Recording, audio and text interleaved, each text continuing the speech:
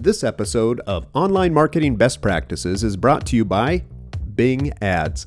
Use the power of Bing Network's 161 million unique searchers to put your business in front of customers searching for your product or service. Sign up or expand your reach today at bingads.microsoft.com. This episode is also sponsored by Concordia College.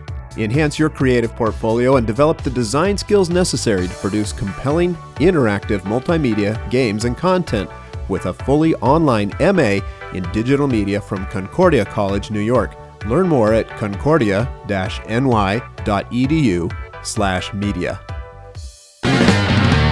Never write an ad or promotion that your landing page can't cache. You can see what the top 10 pages are on your website, but should they have been the top 10 pages on your website? Google's solution to this problem of negative SEO and bad links coming into a site was the disavow tool.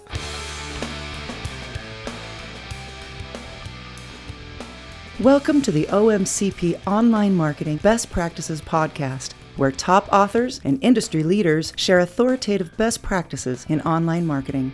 All right, welcome back to the OMCP studios, and with us today is Brad Geddes, co-founder of Adelysis, founder of Certified Knowledge, author of Advanced Google AdWords, and faculty chair at Simply Learn Market Motive. Brad is an OMCP certified instructor and has made significant contributions to industry standards just like OMCP. I'm your host, Michael Stebbins, and today we'll be discussing negative keywords. Brad, welcome to the OMCP Best Practices podcast. Thanks for coming in. Oh, hey, Michael. Thanks for having me. It's a pleasure to be here. It's fun to be together again. I'm really excited to get into the best practices for negative keywords. But before we get started, I think there are some who haven't read your books or attended your classes, heard you speak. Tell our audience who you are and what is it that you do. Oh, sure. So I am Brad Geddes, and I've been in paid search for way too long, since 98. These days, I'm co-founder of Adelysis, which is an ad testing tool that also focuses on actionable-based data. I've been out to, Google twice so far this year, helping them out from things. And, this time of year is conference seasons, and I'm always a fan of fresh, up-to-date, great content. So I'm getting decks ready for Munich, West, HeroCon, then back out to London to have a fun spring traveling the show circuit. I know you're speaking quite often, and towards the end, we'll list out some of the chances for people to come and see you. I know that over the years, and I think you and I met, was it probably around 05 or 06, that you've helped some really big companies and some small companies with their digital advertising PPC strategy. Clearly, you're an authority on the process. The industry knows this. And before we started, you and I went over a bulleted list of best practices for using negative keywords. Are you okay if I just read those off and then we'll launch into each one? That works for me. Perfect. Okay. So the 7 that we have here are: number 1, regularly monitor your search queries and conversion rates to find negative keywords. Number 2, you find search queries or n-grams, and we'll talk about what those are in a moment, that you don't want to show for. Number 3, determine the match type necessary to stop your ads from showing for those queries. Number 4, determine at what level the negative needs to be added, whether it's the ad group, campaign, or campaign list. Number 5 is add negatives for singulars, plurals, and misspellings. Number 6, add the negative keyword in the appropriate match type to the correct level. And number 7, research negative keywords on a regular basis to ensure that you are only showing ads and spending money on search queries that help you achieve your business goals. So Brad, first off, we talk about regularly monitoring our search queries and conversion rates to find negative keywords. Can you walk through what that looks like? Sure. So just quick definitions, right? A negative keyword is a word that when it appears in your search query, your ad doesn't show. And of course, the search query is what a user types into the engine. So what you want to take a look at is then your search query data. What are your ads actually showing for? And say, all right, these words really good. Let's keep them on our account. These words performing poorly, let's remove them from our account. Now, one of the important aspects to look at when you're doing negative keywords, though, is not just looking at a keyword and saying, this word doesn't work.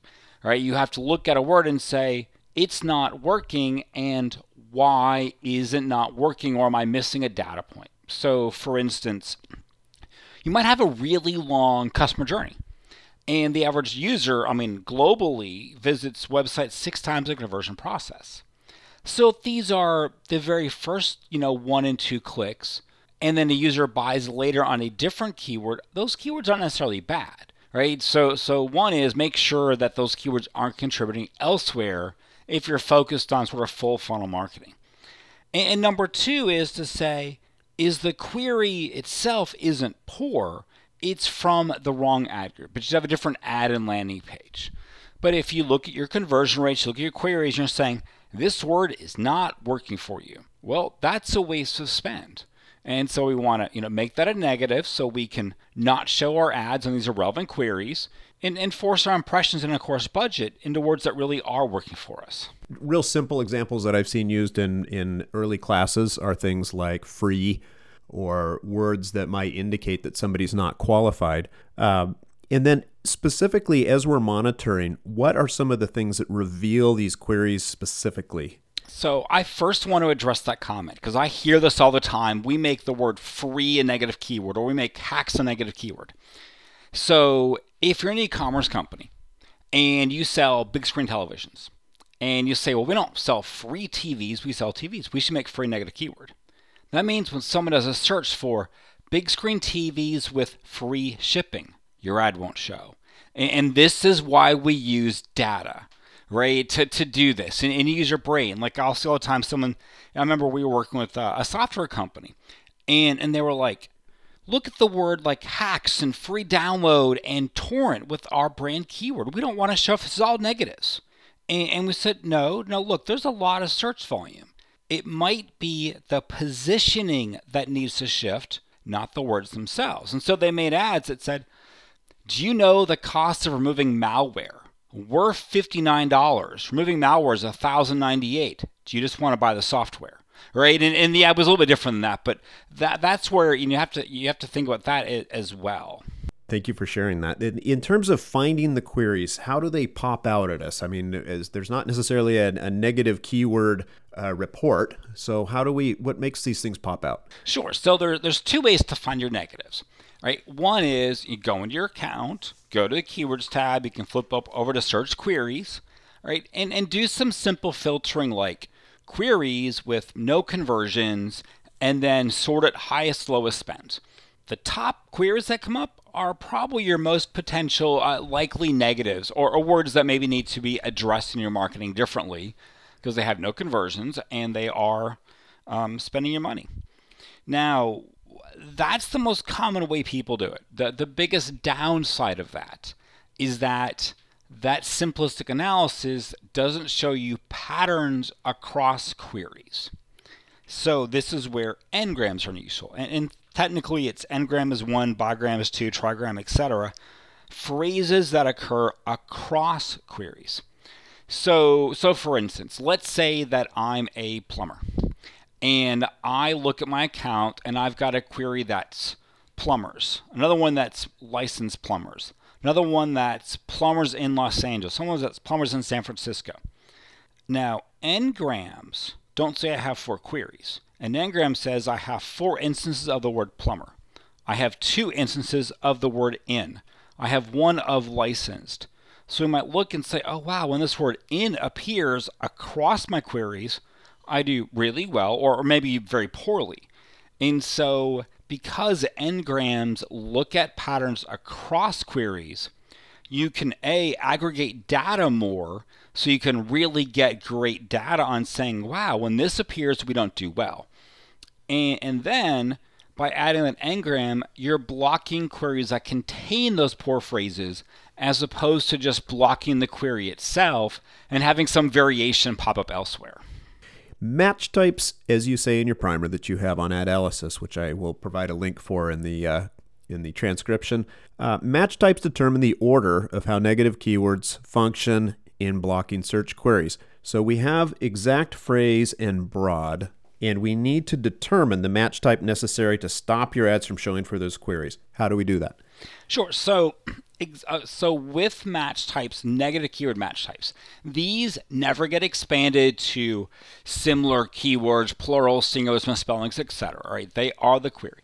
So this, using your match type, exact means that is the query. Phrase means the query contains this word in order, and broad means these words are anywhere in the query in any order. it may determine how you want to block certain things. So, for instance, I have a friend who's worked at Disney for years, and they have the keyword Disney videos. Does not do well for them. But if a user adds anything to the query, Little Mermaid Disney video, rentals, whatnot, they do pretty well. So they can't make the word Disney a negative because that's their keyword, that's their brand. They can't make video a negative because, of course, they actually want to show videos. What they don't want to only show is when the query is Disney videos. So that's an exact match negative. Only show if the query is this. Now, if you're just saying, hey, the word free, we look at the word free and it's not doing well. There is no exception. It's just a bad keyword for us. Then we'd want to make, in that case, we're saying the word free is anywhere in the query. Let's make it a negative. So we'd want to add the broad match minus free to the account so we don't show when it contains that query. So if there's very specific orderings or very specific instances, you might need exact or phrase match.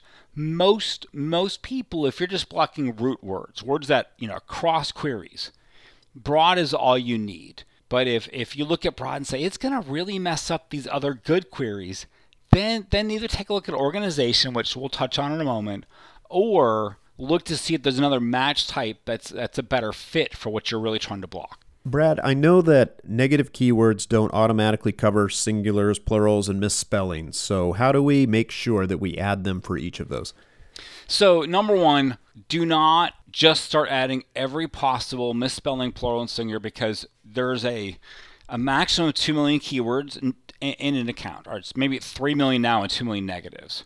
And while that sounds like a ridiculous number, if you take a 10-letter word, that actually is thousands of variations of misspellings.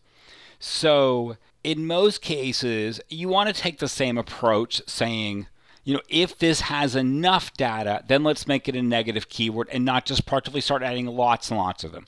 Now, if you look at a word and say we don't want to show for the singular and the plural version, then fine, add both singular and plural, but don't chasing misspellings can be a rabbit hole when you really start looking at how misspellings can be, unless it's a common one or, medical industry has a higher instance of misspellings, especially with like drug names and diseases, than like Android phones, right? Huge difference in how easy these things are to spell.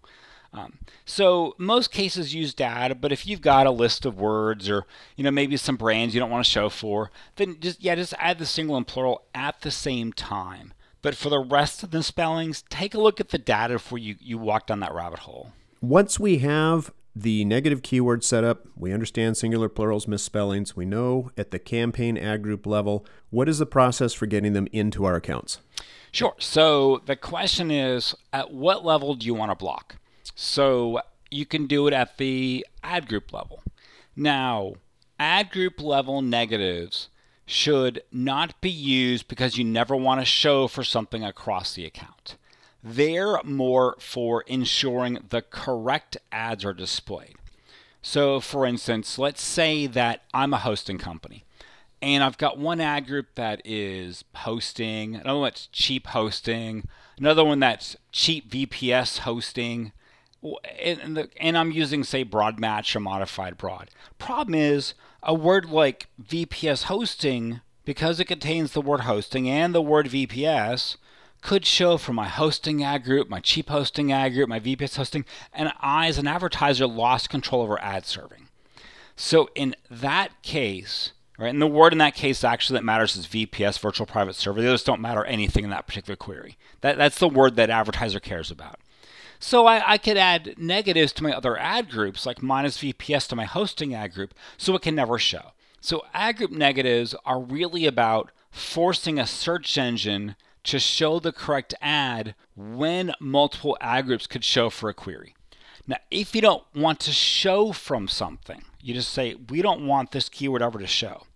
There's two ways to do it. You can go to your campaign level and add it to your campaign. Make it a campaign negative keyword. This affects the ad groups in that campaign. Now, if you're a small account, you just have a few campaigns, that's the way to do it. If you're a larger account and you've got tens or hundreds or thousands of campaigns, suddenly trying to manage campaign negatives when you really want this negative to be in all of your campaigns, or maybe 50 of your campaigns, there's a feature called campaign negative lists, where you can make lists of negative keywords. You can then apply that list to one or more campaigns. And then however you modify the list, adding more negatives, removing negatives, it's automatically used then in all the campaigns that way. So if you've got just global negatives, campaign lists are fantastic. If you're a smaller account, campaign is great. And then ad group for organization, not really saying don't ever show me. Now, Brad, you mentioned that feature, but I'm assuming that's in AdWords from Google. Is that also in other platforms such as Bing Ads? Bing is either just rolled it out or is rolling it out. I forget which. It will be in Bing. I should not say the word will be with the search engine. It is supposed to be in Bing in 2017. I don't know the date, of course. Okay, and as of today, this is February of 2017, just for those of you who are listening. So we'll look for that feature from our friends Bing Ads to make sure. All right, so we went through our 6 steps, and then the 7th is to keep researching negative keywords on a regular basis to ensure you're only showing ads and spending money on search queries that help you achieve your business goals. Brad, do you want to expand on that, or is that enough said in that sentence? No, I really do want to expand on that, because I do a lot of account audits, and it is so common to see an account with 10 campaigns. And 4 campaigns have 76 negatives, 4 campaigns have 894 negatives, and 2 have 396. And you can tell the date someone decided to go for a campaign, look at the negatives, create a negative list, apply it to a few campaigns, and never went back again. And so you're constantly spending money. You're constantly going to show for new queries, which means you do need to keep examining your negatives. And even when you add new products or services, look at your negatives to make sure you're not removing yourselves from your new products. So it's good to put an event on your calendar every 2 weeks, every 4 weeks. Review queries for new negatives, right? Review queries for consistency in negatives. Review new keywords to make sure they're showing that you didn't cause a conflict with keywords you want active. So, Brad, we've gone over these excellent practices that are going to be on the exams, and of course, because of your contributions to the standard, they are part of the standard and the competency outcomes. Any final guidelines that applies to negative keywords that isn't necessarily on the exam or competency standards that we haven't covered yet? Yeah, that's a great question. So when you really want to think about negatives, right, you're thinking about removing yourself from impressions, which means you really want to make sure these are poor impressions. So using your analytics system, whether it's Google Analytics or another analytics system that really pulls in query data, so you can understand how negatives fit in either the customer journey ecosystem, the assisted conversion values, the attribution management values, which are well beyond just basic biddings, gives you a great picture, because there are times you'll look at the data and say, that's a negative, it should be gone. There are times it's either a wrong ad group or you could change the marketing message. So don't always leap to the fact that data is bad and make it a negative. Think first, do we want to get rid of these queries, or do you want to try a different marketing position for these queries? And then if it fails, let's make a negative, save our money. But give yourself that chance, because once you've added them, all right, you're gone from those impressions. So make sure you really don't want to show for them before you add them. They're great to use. You got to use them. Just double check what you're removing yourself from before you start adding lots of negatives.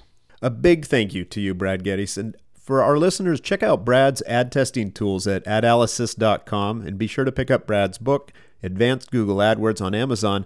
And you can get into one of Brad's classes on Simply Learn Market Motive, or in person at SMX conferences or other Google events that I know you teach, Brad, that are coming to your neighborhood. I know some of your schedule is at certifiedknowledge.com, Brad. Where else can people engage you? Usually Twitter. I'm at BG Theory at Twitter. I spend some time on LinkedIn as well. If you send me a message on Facebook, it'll sit in my unread folder like everything for the last couple of years. But Twitter is usually a really good one to hit me up on. Excellent. Thanks, Brad. So listeners, what Brad shared here today is very well aligned with the OMCP standards, the competencies, and on the exam. It makes a great study guide if you're teaching or ready to take the exam yourself, or for corporate teams who are preparing for readiness testing. I'm your host, Michael Stebbins, and you've been listening to the OMCP Online Marketing Best Practices Podcast. OMCP maintains the certification standards for the online marketing industry in cooperation with industry leaders just like Brad. Join us inside of OMCP to maintain your certification, get special offers, and engage with other certified professionals, universities, and training programs that teach to the OMCP standards. Membership is only $40 each year, so we'll see you inside of OMCP as a certified professional, where we'll be learning and improving our professional careers and teams together.